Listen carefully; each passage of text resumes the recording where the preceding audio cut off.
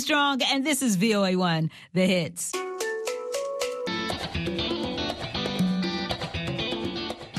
Welcome to Learning English, a daily 30-minute program from the Voice of America. I'm Ashley Thompson. And I'm Dan Novak.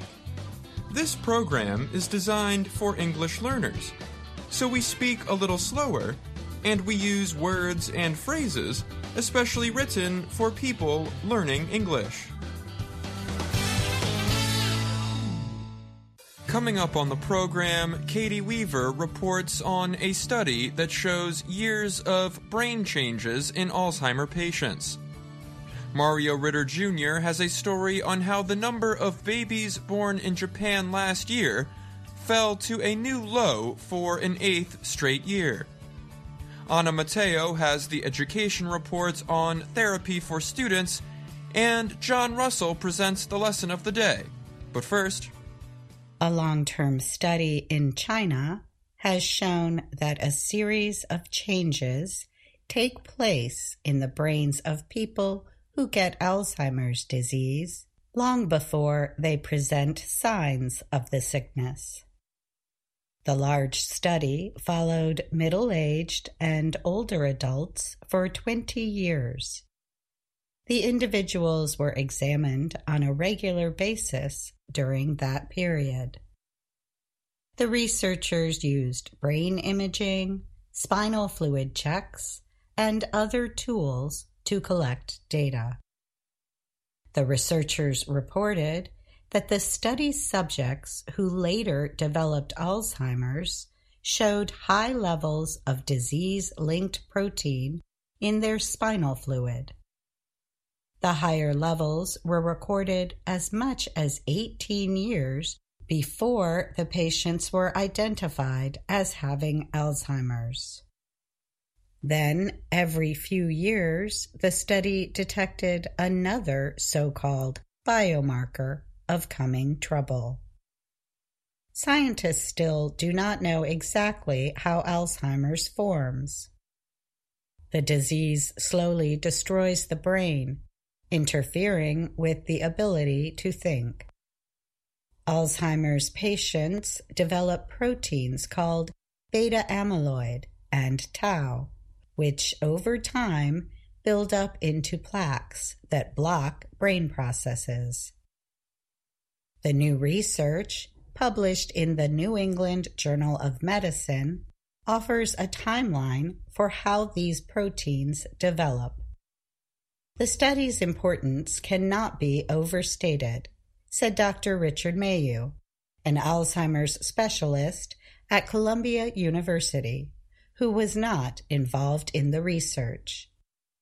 Knowledge of the timing of these physiological events is critical for testing new ways of treating and maybe even preventing Alzheimer's, he wrote in a piece published alongside the study report. Scientists already knew that in rare genetic forms of Alzheimer's that affect young people, a poisonous form of amyloid starts developing about 20 years ahead of symptoms. At some point after that, tau develops as well. The new findings show the order of such biomarker changes common to age-related Alzheimer's. Researchers with Beijing's Innovation Center for Neurological Disorders compared 648 people who were later found with Alzheimer's to an equal number who remained healthy.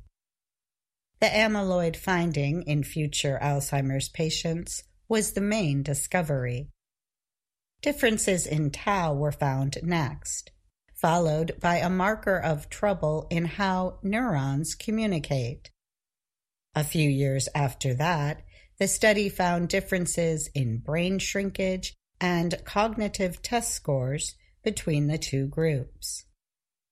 The more we know about viable Alzheimer's treatment targets and when to address them, the better and faster we will be able to develop new therapies and preventions, said Claire Sexton, Director of Scientific Programs with the Alzheimer's Association.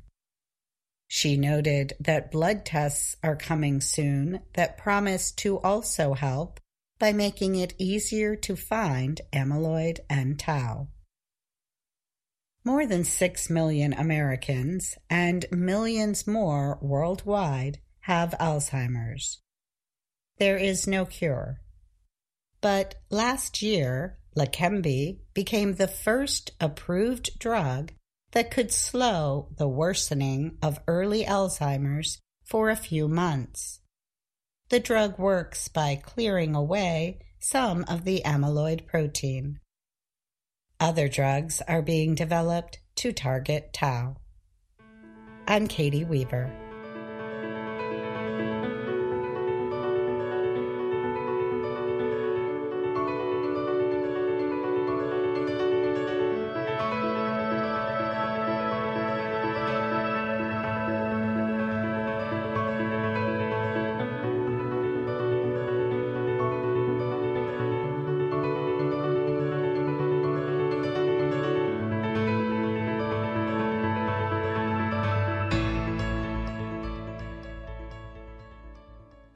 The number of babies born in Japan last year fell to a new low for an 8th straight year, government data shows.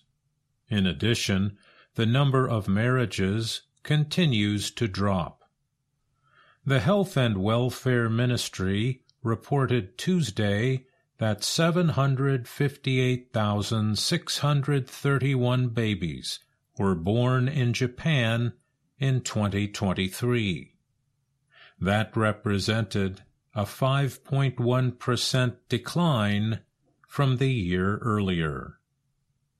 It was the lowest number of births since Japan started recording the statistics in 1899. The number of marriages fell by 5.9% to 489,281 couples, falling below 500,000 for the first time in 90 years. Fewer marriages are one of the reasons for fewer births. Having children outside of marriage is rare in the East Asian country. Opinion studies show that many younger Japanese do not want to marry or have families. They note the lack of good jobs and high cost of living as reasons. Some say the working culture in Japanese businesses makes it hard for both parents to work. Young parents say they often feel isolated as people do not want to hear crying babies or children playing outside. Chief Cabinet Secretary Yoshimasa Hayashi called the ongoing declining birth rate critical. He said the period over the next 6 years or so, until the 2030s, when the younger population will start declining rapidly, will be the last chance we may be able to reverse the trend. Prime Minister Fumio Kishida called the low birth numbers the biggest crisis Japan faces. He has introduced several measures to give financial support for childbirth, children, and their families. But experts say they doubt whether the government's efforts will work because they have largely centered on people who already are married or are planning to have children. The measures do not deal with a growing population of young people who are not getting married or planning to have a family. The number of births in Japan has been falling for 50 years after a peak of about 2.1 million. the decrease to a yearly number below 760,000 has happened faster than expected.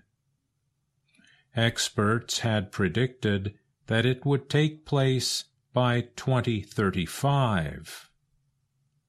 Japan's population of more than 125 million is expected to drop to 87 million by 2070, with 4 out of every 10 people at age 65 or older.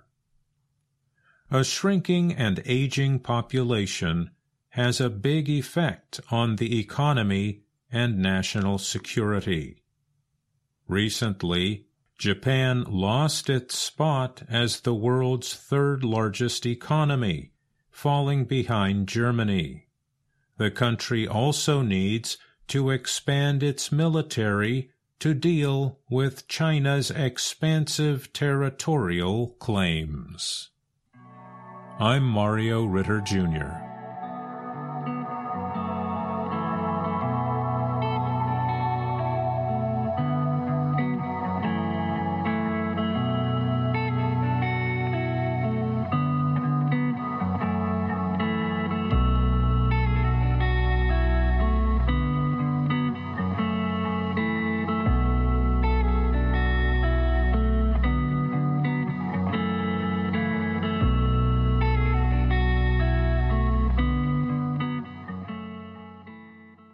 Derry Oliver was in 5th grade when she first talked to her mother about seeing a therapist. They were moving to New York City. Derry had to live with family members in another state, while her mother, also named Derry Oliver, found a job and apartment. In this story, we will call the daughter by her first name, Derry, and her mother by her family name, Oliver. It was a difficult year. A school worker suggested therapy. Derry's mother questioned the advice and disagreed with therapy. "You're so young. There's nothing wrong with you. These are growing pains," Oliver told her daughter. However, Derry's depression got worse during the COVID-19 pandemic. She struggled with the loneliness of at-home learning. She reached out to her high school for help. In New York, school-based mental health professionals, like social workers, can provide some counseling without parental permission. But therapy requires a parent's agreement. It was very emotional for both of us because I understood her frustrations and fears, Derry remembered. But at the same time, it's sometimes best for your child to be able to access this rather than hold it away from them. Using federal money from the pandemic, schools around the U.S. have employed more mental health specialists. They also add telehealth and online counseling to reach as many students as possible. As treatments have become more readily available and more young people talk openly about mental health issues, schools are now facing difficulties in getting parents to agree to treatment. Chelsea Trout is studying social work at New York University and is doing her training at a school in Brooklyn. She called it a disconnect between parents and children. The kids are all on TikTok or the internet and understand therapy speak, and that this is something that could be helpful for their mental health and are interested in, said Trout. But she added that they may not have support from their parents. Politics can also play a part. Some states are looking to make getting therapy without parental permission easier, while others are proposing more restrictions. The states of California and Colorado have recently lowered the age of consent for treatment to 12. But in some states, like North Carolina, the issue is part of larger political debates on the input parents can have on school teachings, as well as the rights of transgender students. Cost is another issue. Therapy is rarely free, and paying for it often requires parental support. Research suggests that the need for parental permission can keep young people from getting treatment. Jessica Chuck Goldman is a social worker at Bard Early College High School in New York City. She said that she has seen many cases where mental health issues turn severe, partly because young people did not get earlier access to therapy. For Derry and her mother, years of talking have led to some progress. Several years ago, her mother agreed to a compromise. They found a Black female therapist, which was important to both of them as a Black family. Oliver agreed that her daughter could start therapy, as long as she could sit in on the meetings. It has to be someone trustworthy, Oliver said of a possible therapist for her daughter. But the therapist changed jobs after a month, and Derry has not seen another therapist since. Trout, the school social worker in training, said she has met many parents who, like Oliver, have trust issues. If we're thinking about predominantly Black and brown communities, if your interactions with social workers or mental health services or anything in that realm thus far have not been positive, Trout said, how could you trust them with your kids? Statistics also show a racial divide. In 2021, 14% of white children reported seeing a therapist at some point during that year. This number is compared to 9% of Black children, 8% of Hispanic children, and 3% of Asian American children. These numbers come from the Centers for Disease Control and Prevention. Without access to therapy, Derry has sought advice about dealing with her emotions through friends, school social workers, and the internet. But she feels that she could gain more with professional help. Derry has already gotten into several colleges. One thing she is considering is what the school offers for therapy. I'm Anna Mateo.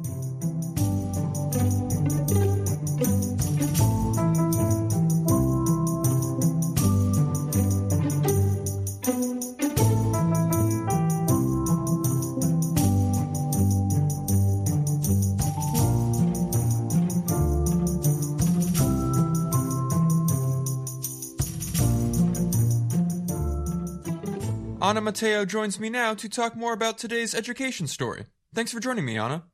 Hi, Dan. Thanks for having me on your show. So there was one word in the story I was hoping you could explain. Roadblock. What is a roadblock? So a roadblock is something that keeps you from moving forward or getting what you want. I see. So what are some roadblocks keeping students from getting therapy? There are many roadblocks that may keep a child from getting mental health treatment.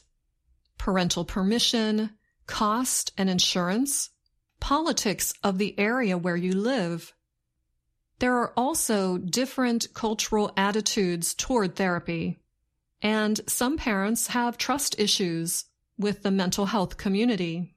And there are different policies when it comes to providing therapy for students in different states, right? How does that play a part?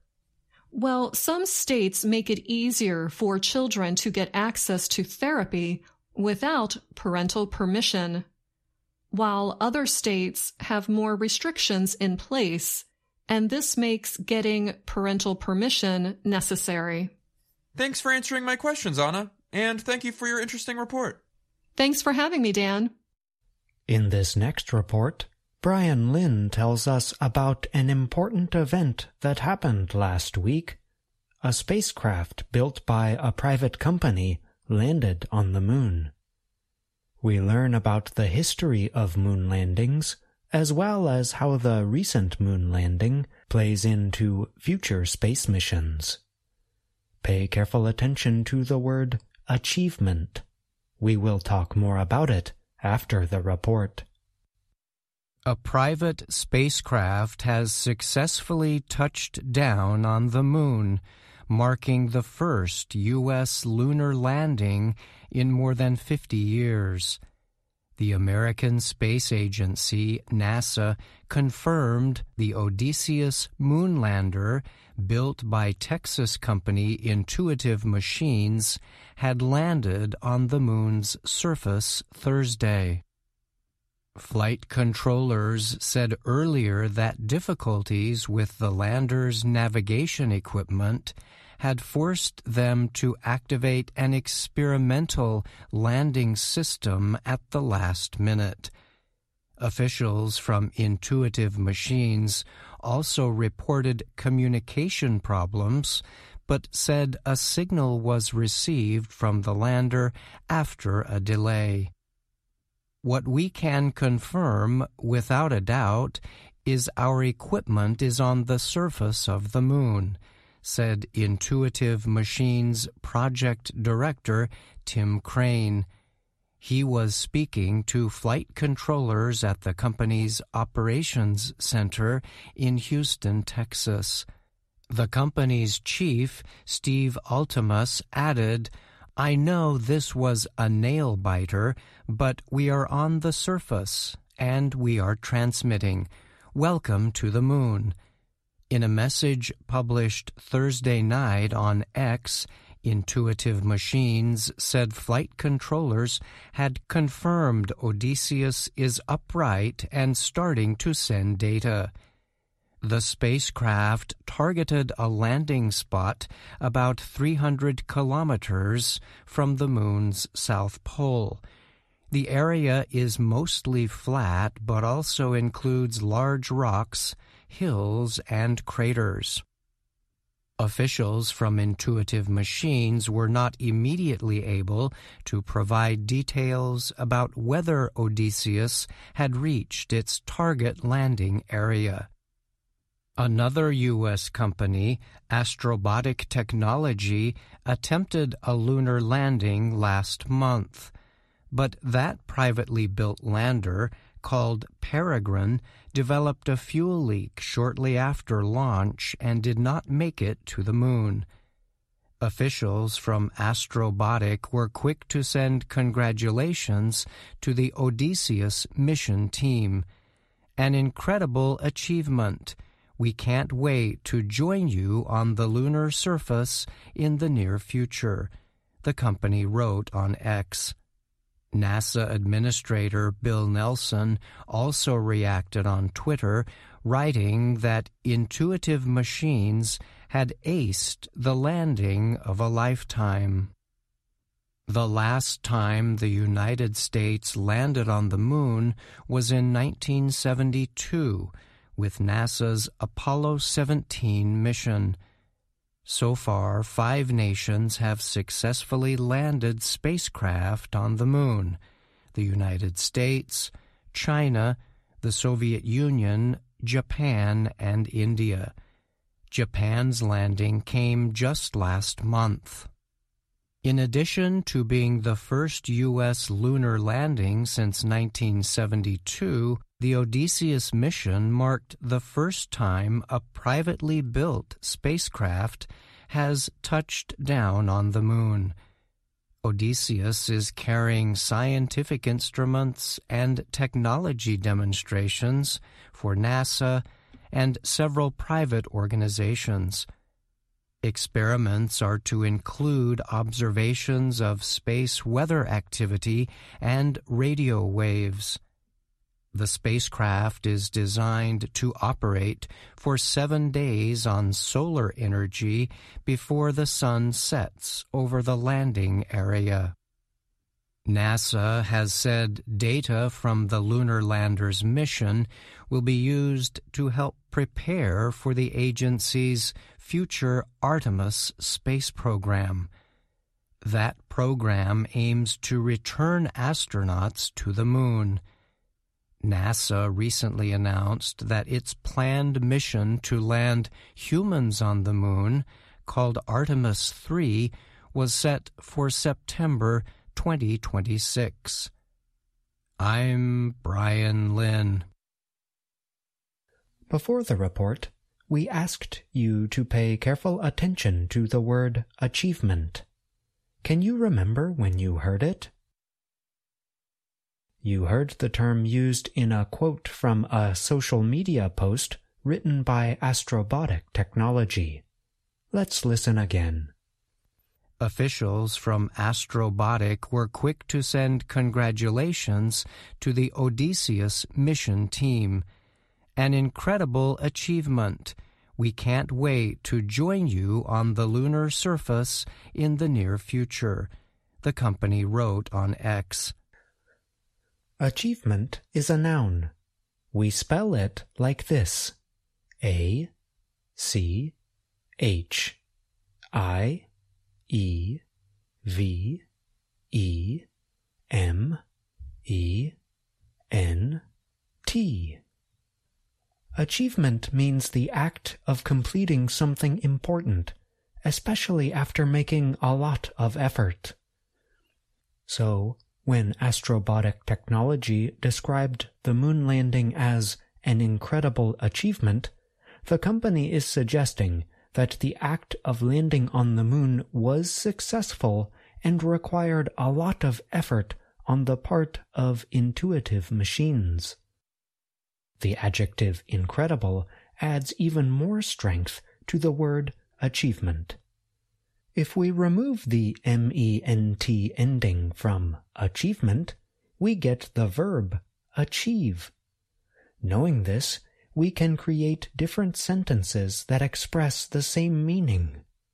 For example, you could say, intuitive machines had an incredible achievement. Or you could say, intuitive machines achieved something incredible. In the first sentence, we used the noun form achievement. In the second sentence, we used the verb form achieved.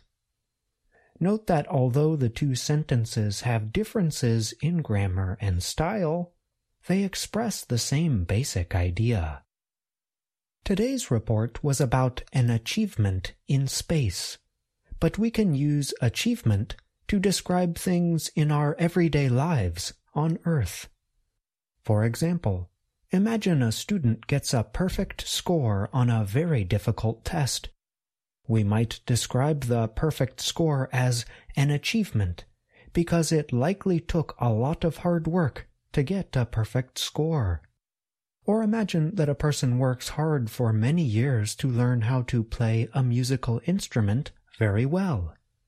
We might describe the act of playing very well as an achievement. It took a lot of effort and a lot of time. We will end this lesson with a few words of encouragement.